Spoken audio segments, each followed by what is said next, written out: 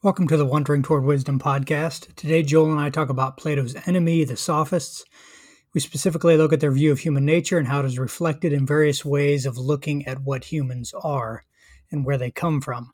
We specifically discuss how materialistic evolution reflects a sophistic view of human nature, how Christianity gives us an opposing view, which happens to line up very well with Plato's view. But we also discuss how Christians, despite the riches afforded us in our scripture and our creeds, have a strong tendency to embrace a sophistic view of humans as well. Where does sophistry show up in our Christian lives and thoughts? Well, we'll tell you. Wandering Toward Wisdom is a part of the TF Podcast Network. Please check out tacticalfaith.com and find our other podcasts at TF Radio, as well as blogs, information about our organization, and opportunities to help support our work. If you have any questions, comments, or topics you'd like discussed, please email us at wondering@tacticalfaith.com. That's wondering with an underscore where the O or the A would be. Or chat with us on Twitter at wonderingwisdom. Again, an underscore where the A or the O would be. Enjoy.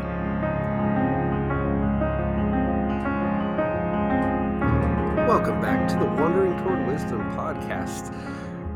The last few weeks we've been talking about Plato and the Bible and how Plato can help us to read the Bible better, despite all of the anachronistic concerns with that. But today we're going to focus in on Plato's biggest enemy, I guess you could say. And interestingly, it's not just Plato's biggest enemy, but it's an enemy of reading the Bible. Reading the Bible well, at least. The Sophists, if you read much Plato, you see that he goes after the Sophists pretty regularly. Now, what we understand of the Sophists is that they were the kind of people that you would make an argument for something. Their goal was not necessarily to defend any particular set of values or principles as much as it was to win the argument. I mean, I have to admit I've been guilty of this before. I once got into an argument about the color of grass, and the other person had green, and I won. It was a very very much of a sophistry kind of move for me to do that. But Plato's not just concerned with the sophists, but just that mentality that would encourage people like that to emerge and also become valuable members of society or important members of society. And so when Plato attacks the sophists, he's trying to say, hold on, it's great that you can argue well. It's great that you can win arguments for multiple positions, but what is that doing to help us pursue the good? What is that doing to help us pursue truth and wisdom? And similarly, when we read the Bible, I mean, we can proof text things, we can dig into certain contexts or certain ideas to help us win arguments, but I don't think that's how we're supposed to read the Bible. So Travis is going to lead us through some different parts of Plato's writings, and today, and we're going to discuss how to be like Plato and not like a sophist. One of the primary differences nowadays between sophists and Plato is that sophists are everywhere and Plato's dead. So maybe you want to be more like a sophist than like a Plato, but it's more you're more easily molded if you're like Plato. So wow, I want to. So we've talked the last couple of weeks about interpretation, about reading, and there's sort of hidden within there were sort of hints at sophistry. I think certain ways of approaching education, interpretation, reading, and so forth are sophisticated, or sophistic, I should say, and that we need to perhaps change the way that we look at ourselves, at the world, at God, and the way words work, and so on and so forth. But to do this, I want to start relatively simple and just talk about what the sophists, what their view of human nature was. And one of the best ways of doing that is just to look at the Protagoras, and where Plato presents Protagoras, who's considered one of the first sophists, his view of human creation. And I've given a few talks where I've used this, but maybe I want to make one more point. And Joel hinted toward this before we get into this. I'll make one more point. Joel hinted toward this that we don't really know precisely what the sophists believed and what they thought. They seem to be a group of people who primarily believed they could teach people to be excellent. The Greek word for excellent is normally translated virtue, and we tend to interpret virtue as following some set of like divine laws or absolute laws or abstract ethical principles.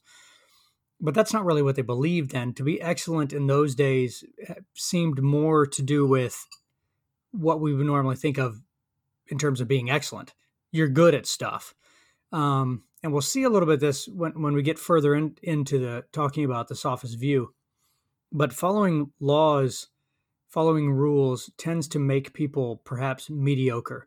And the sophists saw this. I think most of us feel maybe not mediocre, maybe that's not the concern, but it makes us less fulfilled and therefore less happy. And if we're less happy, it's a sign that we're less excellent. So that's sort of where they're working from. And I think in a lot of ways, we, whether Christians or not, in our society, and we Christians tend to believe that fulfillment comes outside the constraints of morality. Even if we don't say it out loud, or even if we don't tell ourselves in our heads that this is what we think, I think we tend to experience life like this. But let's start by just getting to a creation story that Protagoras presents. It gives us a hint of what the sophists believed about human nature. And I would like to make a few notes about our relationship to the doctrine of evolution, or the idea of evolution. When we get through this, but let's listen to the story quickly, or maybe I'll go through it really quickly.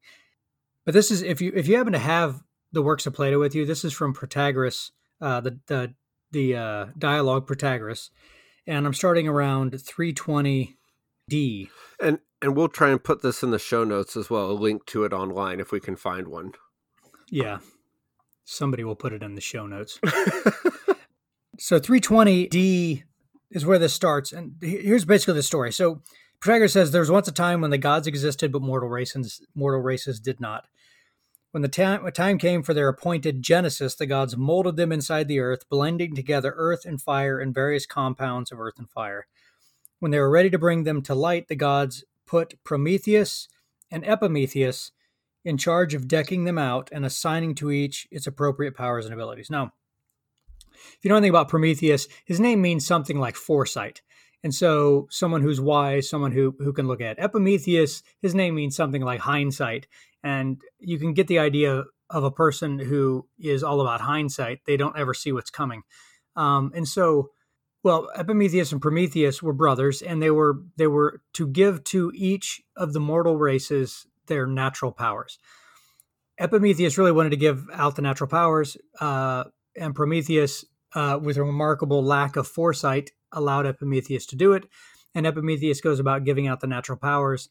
And just as he comes to the last of the mortal races, that is human beings, he runs out. And so human beings are born into the world. And you can see how this actually accords with reality. We're born into the world naked, weak. We're not really fast. We're not the best climbers. We can't fly. We're not the best swimmers. We're not super strong. We're not small so that we can hide in little things. We're like medium-sized, relatively weak, hairless apes who have no capacity. Like we'll die from the cold, if we're left outside and it's a little bit chilly. And so this was a disaster. This mortal race was going to be wiped from the face of the earth in a matter of probably a couple of weeks.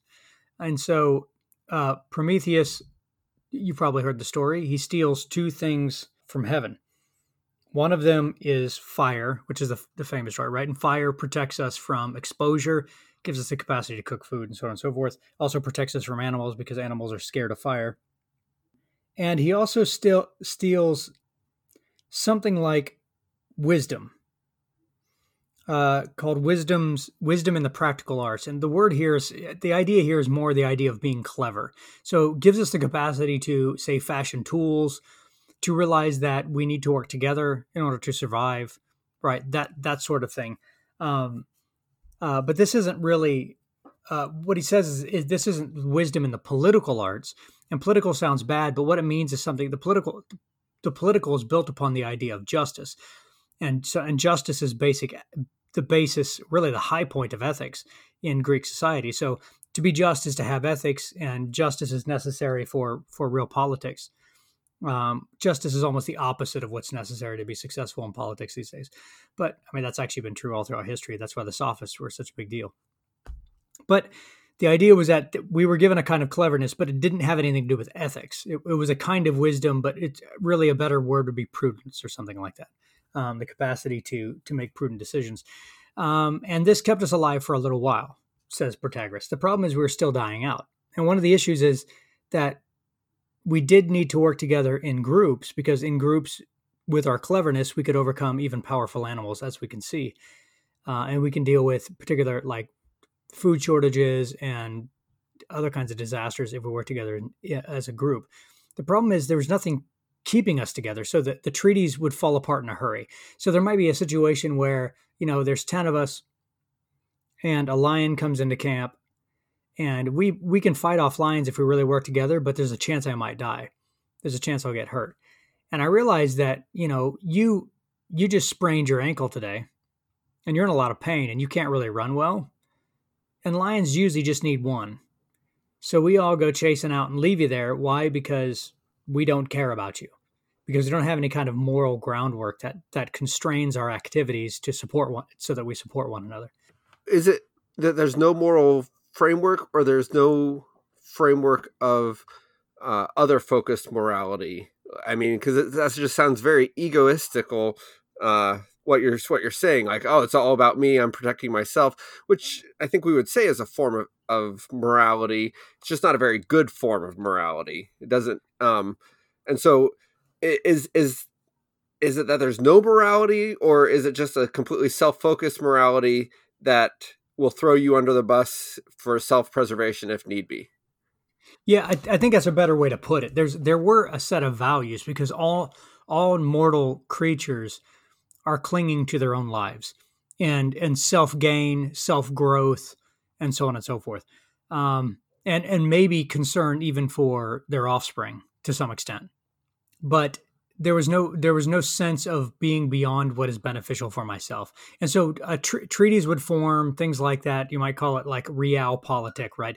Where treaties would form, but they were purely self-interested sort of arrangements between people, so that they might survive. It had nothing to do with doing the right thing or being just or treating or caring for other people. It was using other people, really. And so when your use came to an end, I would let it come to an end if it saved me. And so that's part of the issue that goes on here. Well, they were being killed. And so he says they try to band together and survive by founding cities, but the outcome when they did so was that they wronged each other, because they did not possess the art of politics, and so they would scatter and again be destroyed. So that's 322C, right in that area. So we'd gather together into cities to protect, and we could fight off wild beasts and so on and so forth, but we'd treat one another wrongly, we'd abandon one another, we'd steal from one another, we'd hurt one another. And so the cities eventually scattered, and we would again be destroyed. And of course, humans had been given a divine dispensation, or a certain element, according to Protagoras, where we alone worship the gods, and the gods, they think our worship is pretty delicious. And so the fact that the fact that we're being wiped out, we're still being wiped out, despite what Prometheus did for us. We're still being wiped out. It finally reached Zeus, or it led to the point of him becoming fearful that we'd be wiped out. So he set out Hermes. This is in 322C as well. Zeus was afraid that our whole race might be wiped out, so he sent Hermes to bring justice and a sense of shame to humans, so that there would be order within cities and bonds of friendship to unite them. Hermes asked Zeus how he should distribute shame and justice to humans. Should I distribute them as the other arts were? That is, one person gets some, one other person doesn't. And Zeus says, give it to all of them. for cities would never come to be if only a few possessed these, as is the case with the other arts. And establish this law is coming from me. Death to him who cannot partake of shame and justice, for he is a pestilence to the city. And so shame and justice are given to humans in order to keep us alive. So, okay, so what are the major points here? First of all, there's a human nature, and the primary element about our human nature is we're just like other animals. We're mortal. We're fundamentally seeking benefit for ourselves, and that's what's true. That's at like the foundation of our nature. Secondary to that, one step removed from that is cleverness and the ability to make fire. Right? So you think of us as like what we are is fundamentally animals. Then we developed we were given this kind of cleverness and the ability to use fire. Two steps removed from our fundamental nature is ethics. What does this mean for us? I think for a sophist, what does this say about sophists? Well, I think it suggests that where our fulfillment is we find fulfillment in our nature, in fulfilling our nature. And so what we fundamentally are animals. But we also have cleverness, and we use fire, and we also have ethics, which is one step removed even beyond that.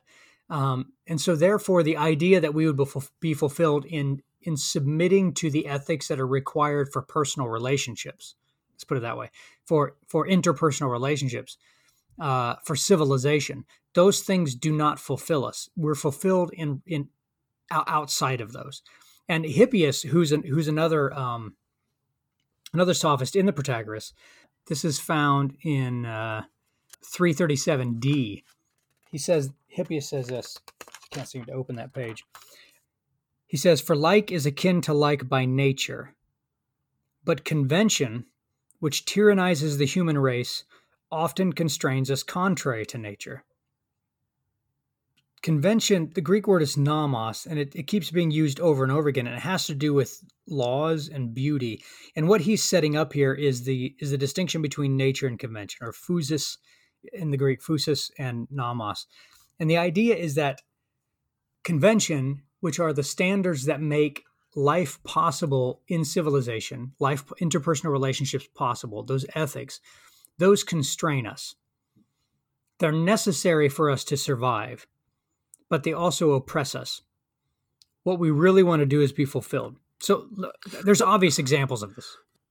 Are they saying that ethics is a way to kind of help us survive by going against our base instincts, that we're always inclined to go with our base instincts, and ethics is kind of this thing that pushes us away from that to actually help us survive, whereas if we give into our base instincts, we're going to kill ourselves off?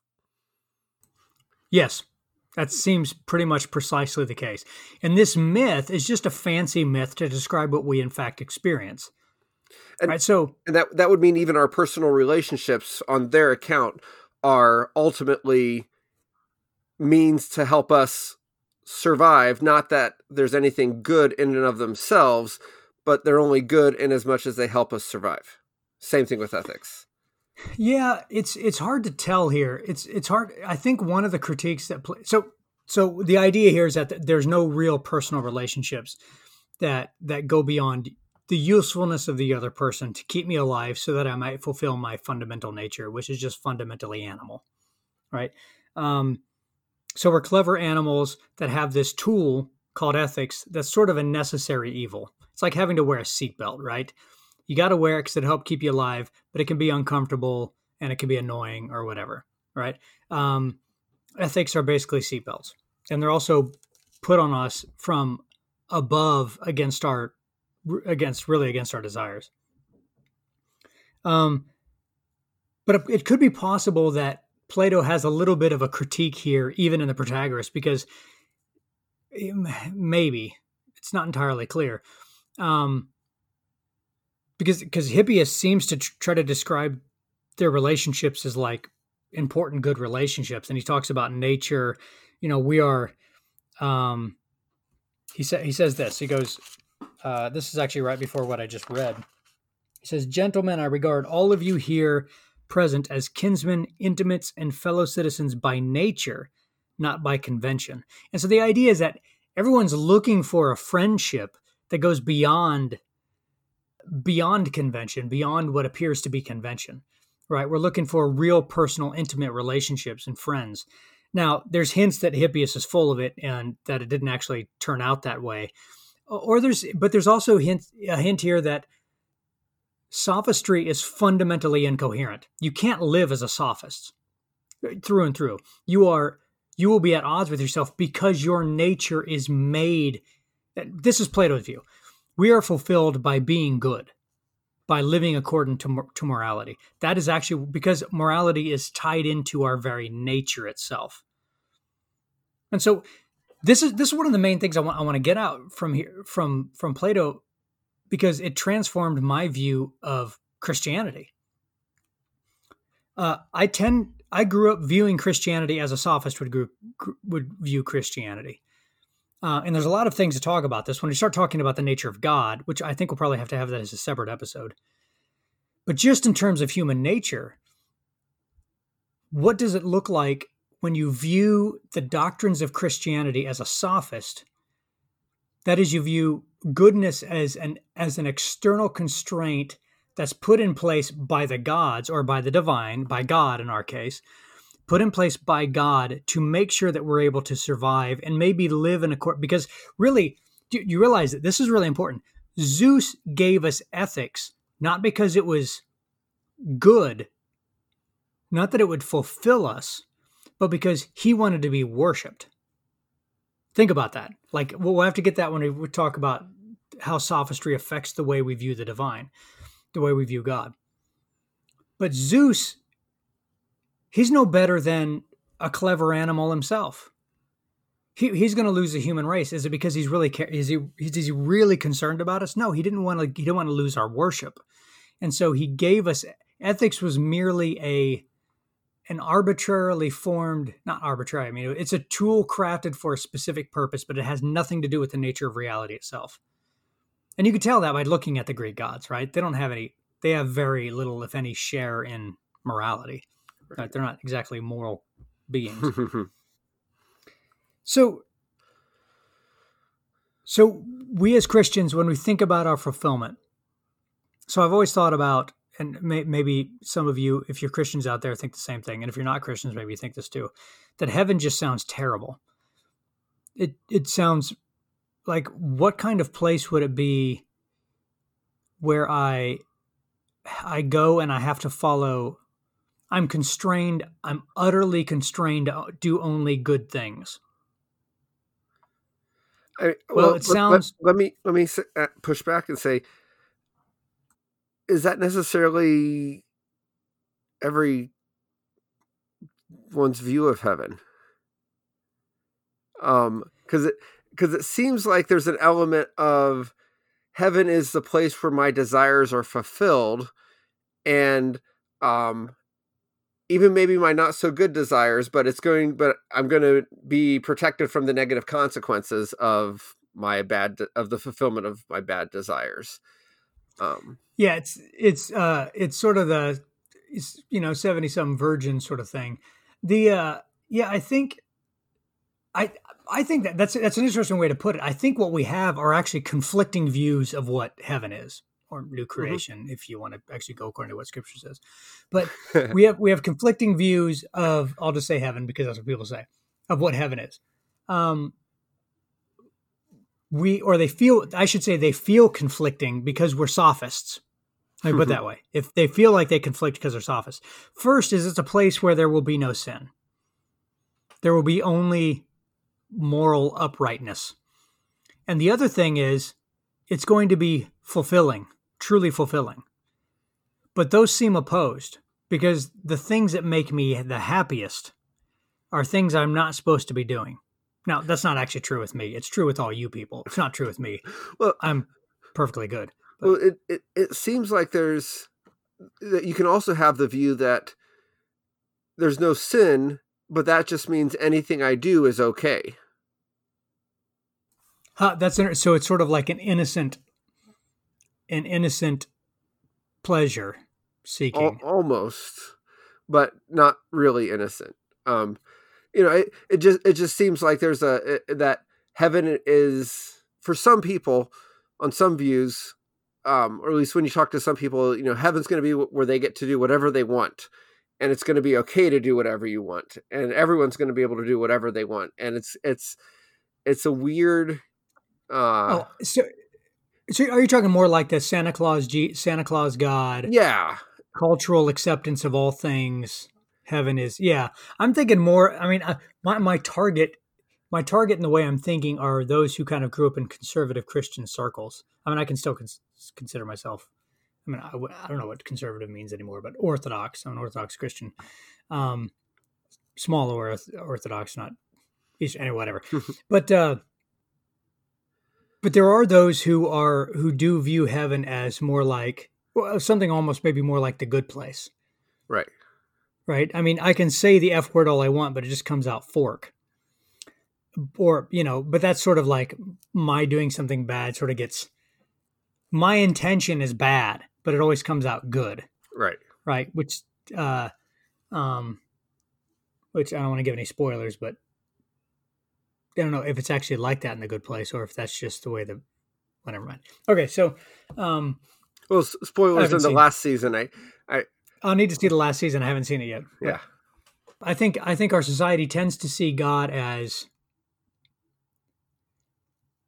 how do I put it? Sort of ethics don't matter that much to him, or his ethics are something like, as long as you're nice and you're not killing people, come up here and you can have all the candy you want, and never get sick to your stomach.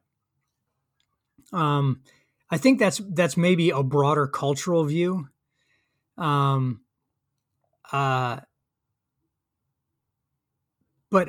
among more conservative Christians, say evangelicals or whatever, I think we have a tendency to see. I mean, I grew up thinking I didn't want Jesus to return until I'd done a bunch of stuff because I was pretty confident. The most important one, of course, being, I was a good boy, and so, but I really wanted to have sex before Jesus came because I knew I couldn't. You're never going to do anything that fun in heaven. Right. I mean, I'm just coming right out and saying it. Right. That was my sense.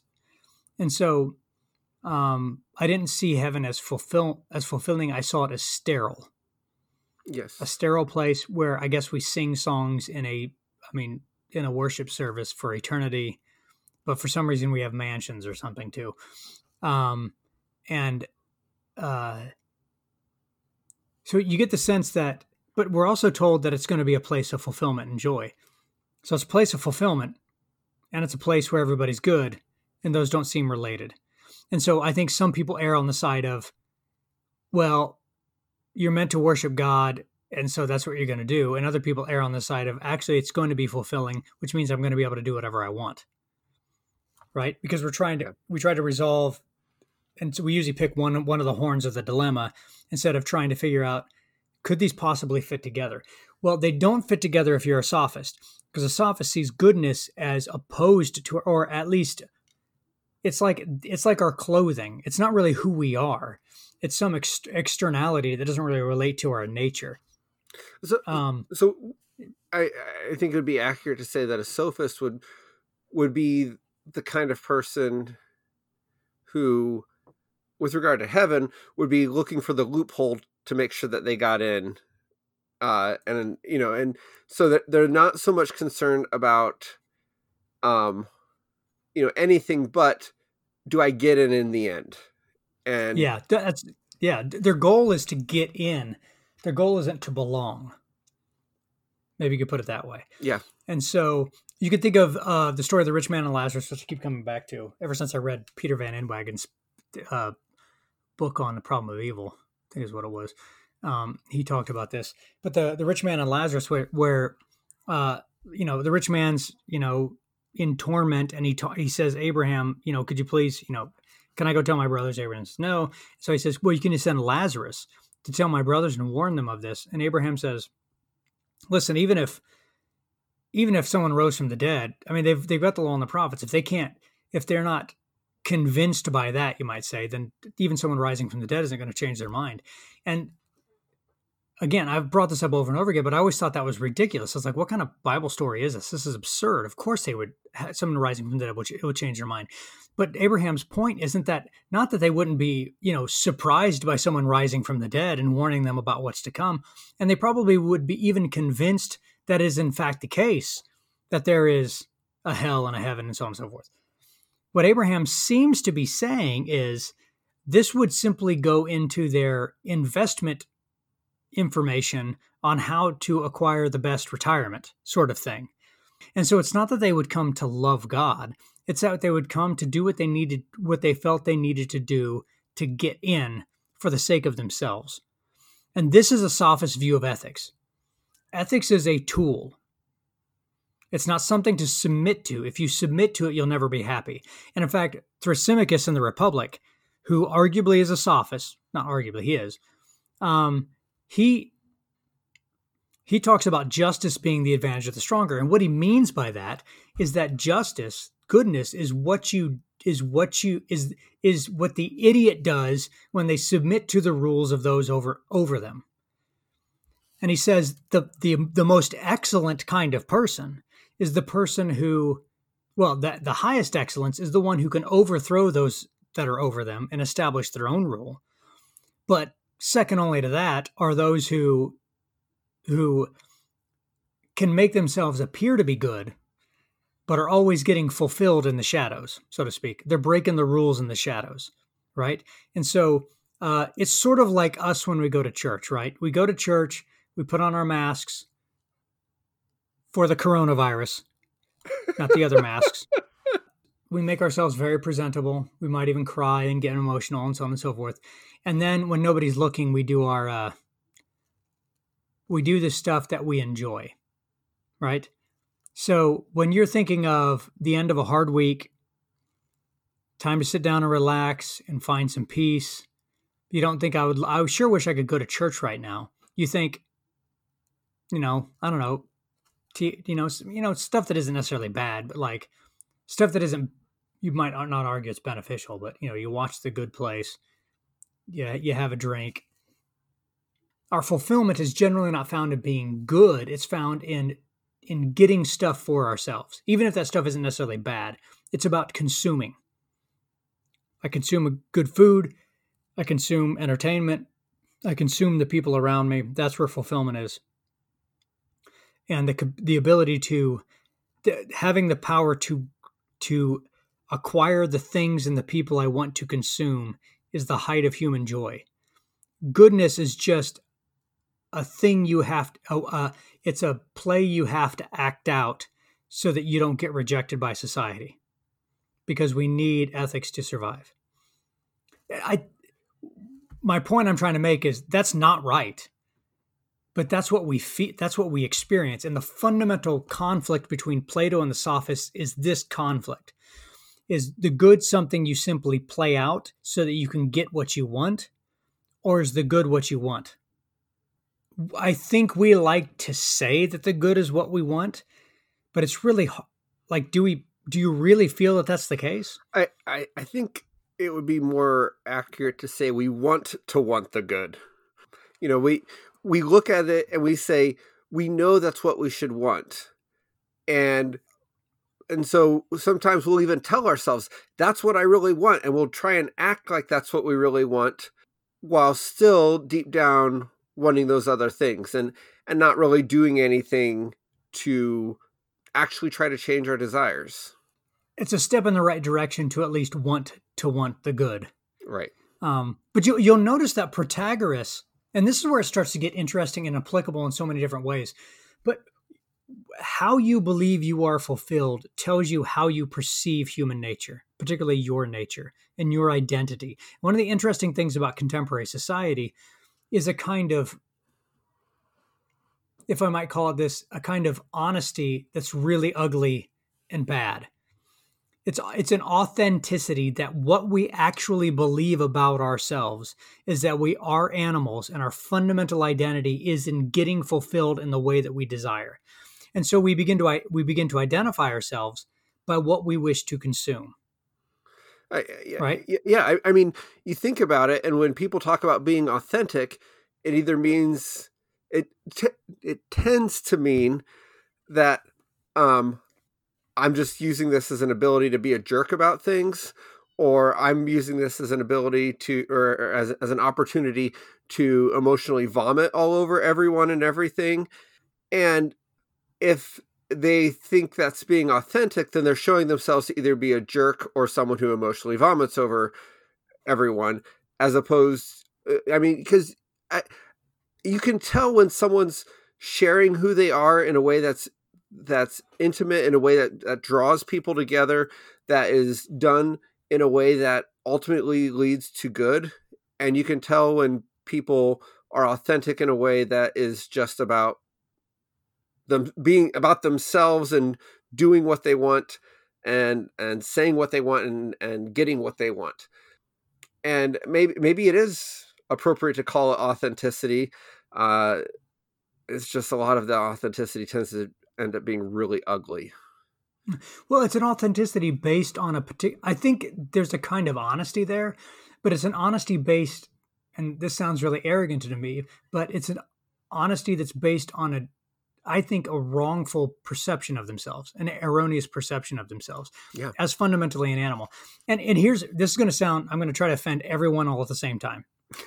One of the things that Christians get frustrated with is that people identify as, say, LGBTQ, whatever. You can go down the line, and it seems like in some of those they're identifying that they're establishing an identity based on the particular sexual desire they have.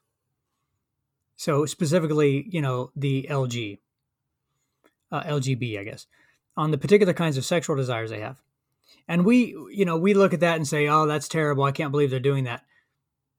But we're doing the same thing, right? Because, and I'm not outright, like we haven't done it outright, but when again, I don't know where I learned this.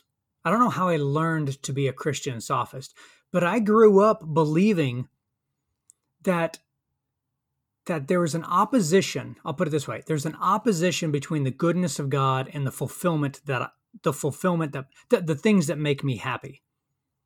I believe that and that's partly because of my sin, and it's maybe partly because of how I was taught Christianity, but God's desires and my desires are at odds. Therefore, my fulfillment is at odds with God's fulfillment. And I need to stop being a selfish jerk and desiring being fulfilled. And I know, so yeah, it's not about your happiness. It's about God's glory. Sure, whatever. Except God created us and wants us to be fulfilled. So, but the idea is that we have set up this conflict between God's desires and our own fulfillment. And so we have already established our identity as being opposed to God and opposed to the good, and therefore fundamentally animal. Well, does that make sense? Yeah, and let me just explicitly say something that's going to offend plenty of people. I want to get on the offending board today too. Welcome. When you put as a bedrock of your theology the total depravity of humanity, you have immediately from the start set humanity as being contrary to God, as our desires are automatically contrary to God's desires, and which makes it very hard to go down a different path than this path of sophistry that we're talking about today. Yeah, that's and the idea. The fundamental aspect of human nature is not depravity. Amen. The fundamental aspect of human nature is that we were created in God's image. Amen. If you start with sin as fundamental to our human nature, then we are beings that are at our very heart cannot be fulfilled in God. And if that's the case, then our very identity is opposed to God. And I mean at the fundamental element and that also means that we weren't created by God, right?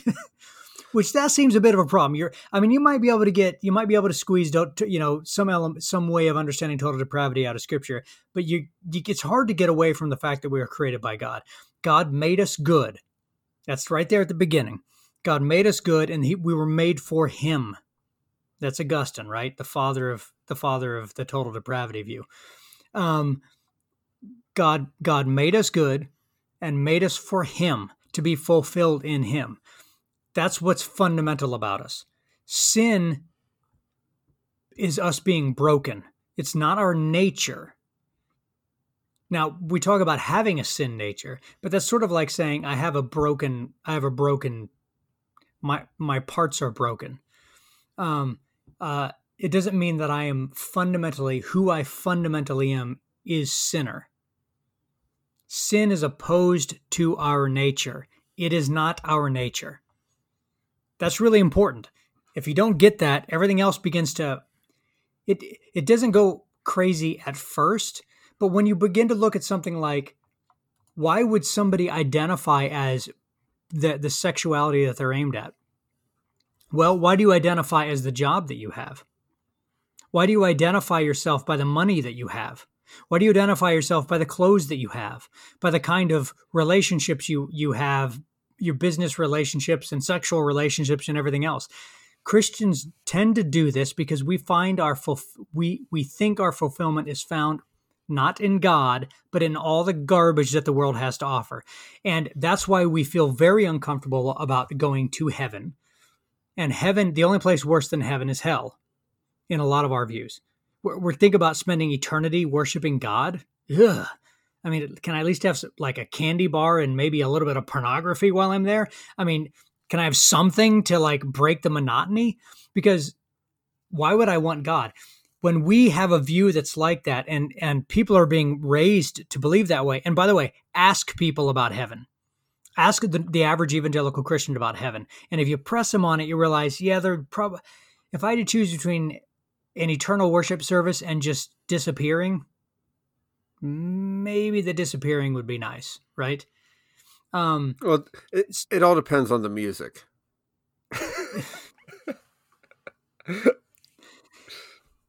Yeah, I mean, maybe if you had a good band, because worship is just singing songs apparently, but no, but the idea is that it just sounds, it's the tedium of immortality, as the philosophers call it. Like, what could possibly be so fulfilling about singing songs to God? Almost doing anything, and so. But that's a confusion. I mean, part of the problem with things not being fulfilling for eternity is I think that's also based on a sophistic view of humanity rather than a Platonic view. Because the idea, again, the sophistic idea is that it is something in our nature to be animal. Our nature is fundamentally animal, and therefore our fulfillments are fundamentally animal. And the fulfillments of animals are fundamentally the consumption of things. The eating, the drinking, the acts of reproduction, and fundamentally, really, most importantly, power over other things. The power to manipulate my environment, power over my environment in some way, right? To be able to swim fast, fly, hide, strength. That's all that's the fundamental, right? The will to power, you might say, if we want to pull Nietzsche in here. So that's fundamental. That's where our fulfillment is found. Our fulfillment is not found in goodness. That's a sophistic view. I'm afraid that's most of our view as well. And so when we look at society around us and we wonder why some of our proclamations to society are somewhat anemic and they fall flat, it's because while on the surface they're opposed, I may be opposed to particular lifestyles on the surface, at the heart, I agree with them.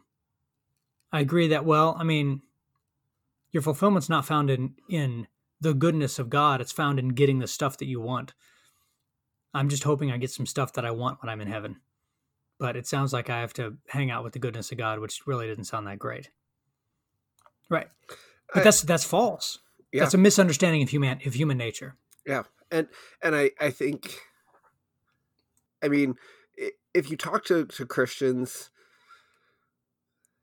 the feeling is often Jesus. Yeah, I could hang out with Jesus for a long time.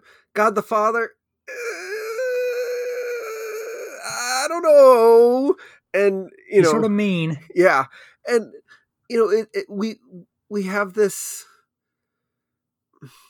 we want to use Jesus to affirm our desires and not look to transform our desires.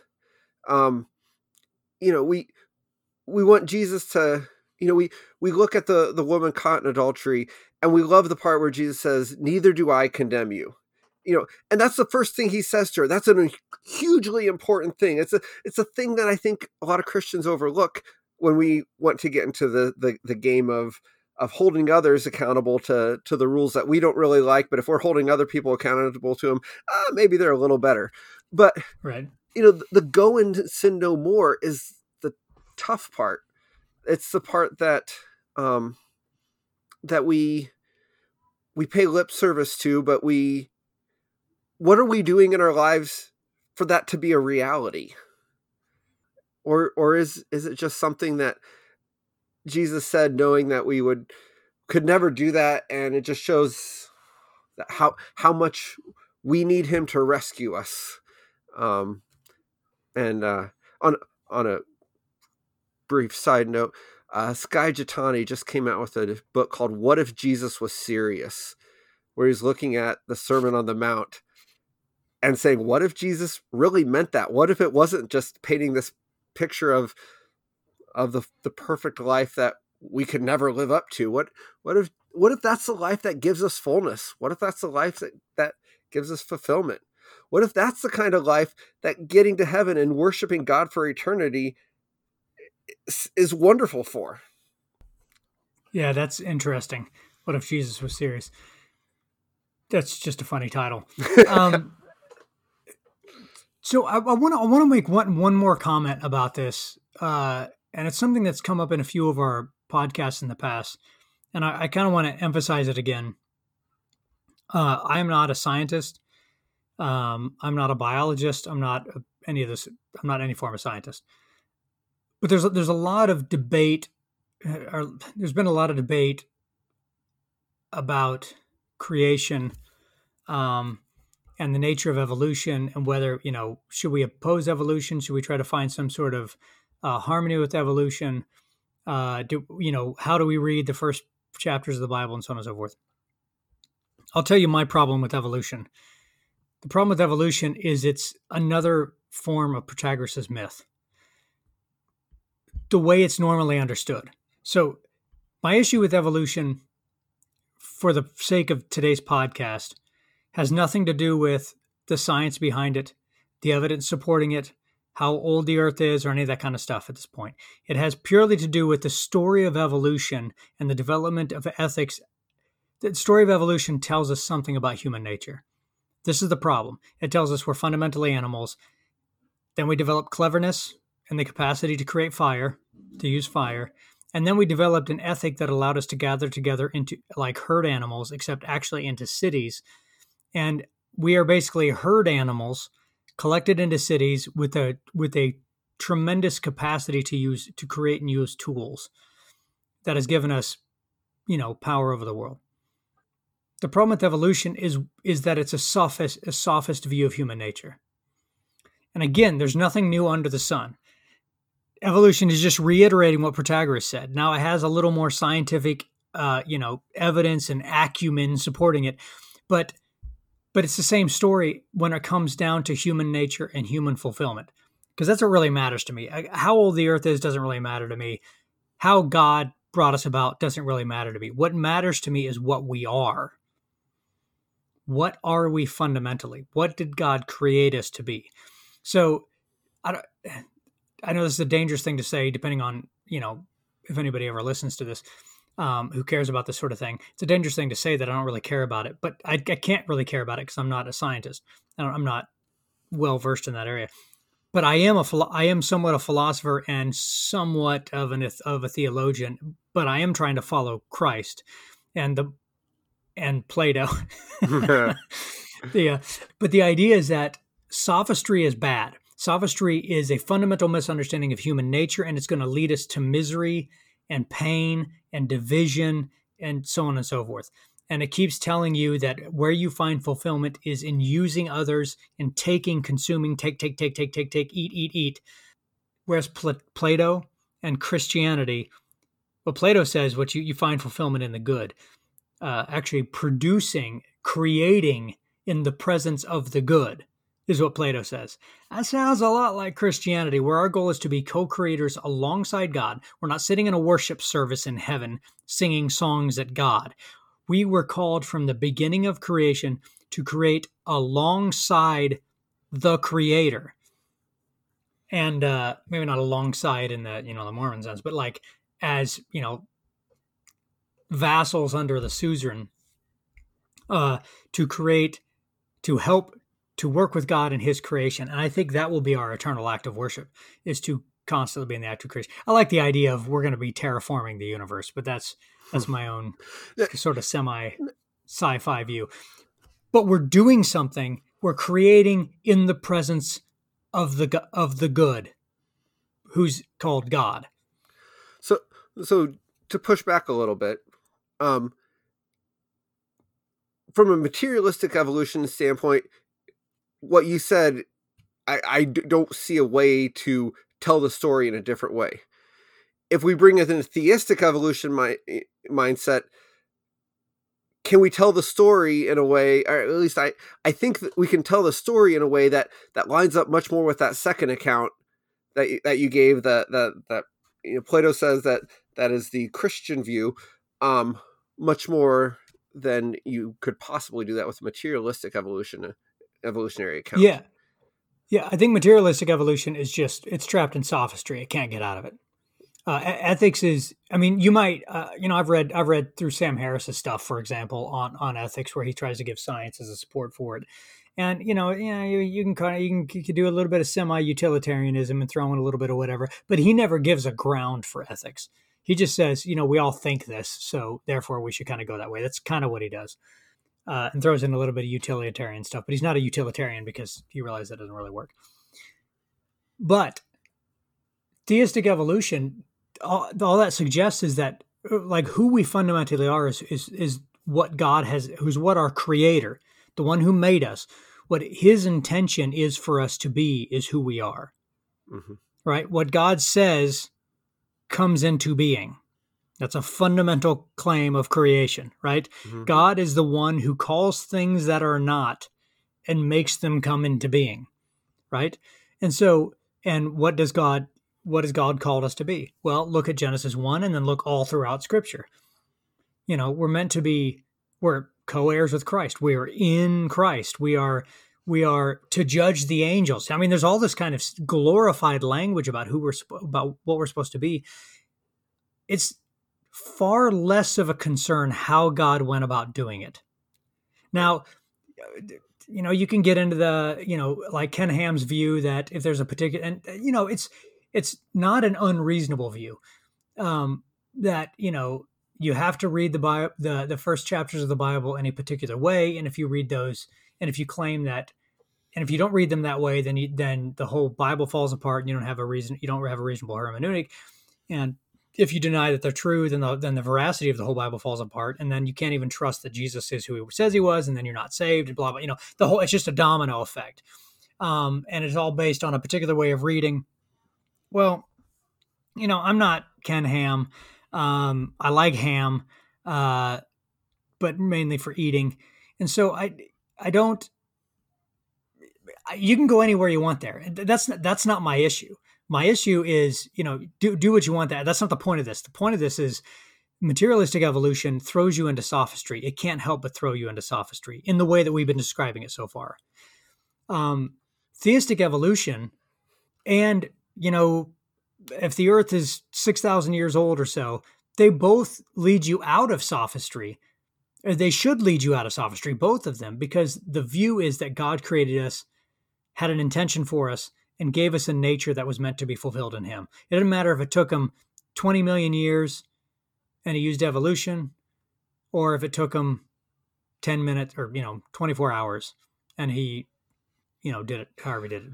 It's both His word coming to pass. And I'm gonna stick my neck out here and say, Oh boy. if we're reading the Bible to give us information or to show us the loopholes, to get in, that's very uh, that's a sophistic mindset. Yes, the Bible is truth, but to insist that the Bible has to be read in one particular way and in every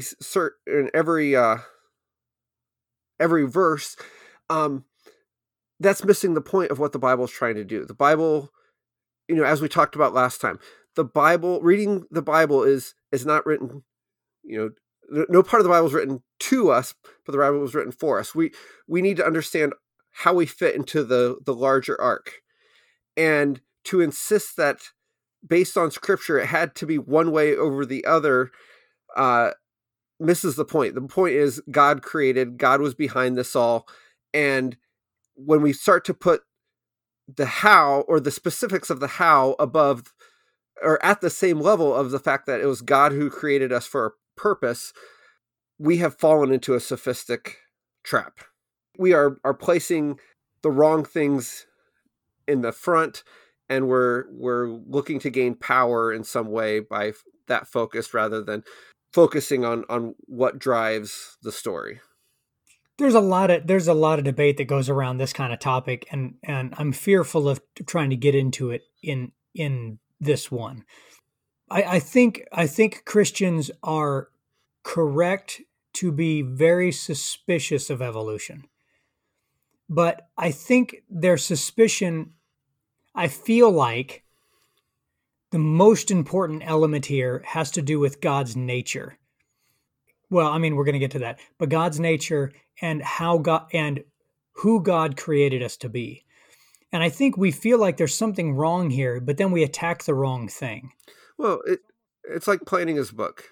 Alvin Plantinga wrote a book called Where the Problem Really Lies. And he says the issue isn't with evolution, it's with the materialism that drives materialistic evolution.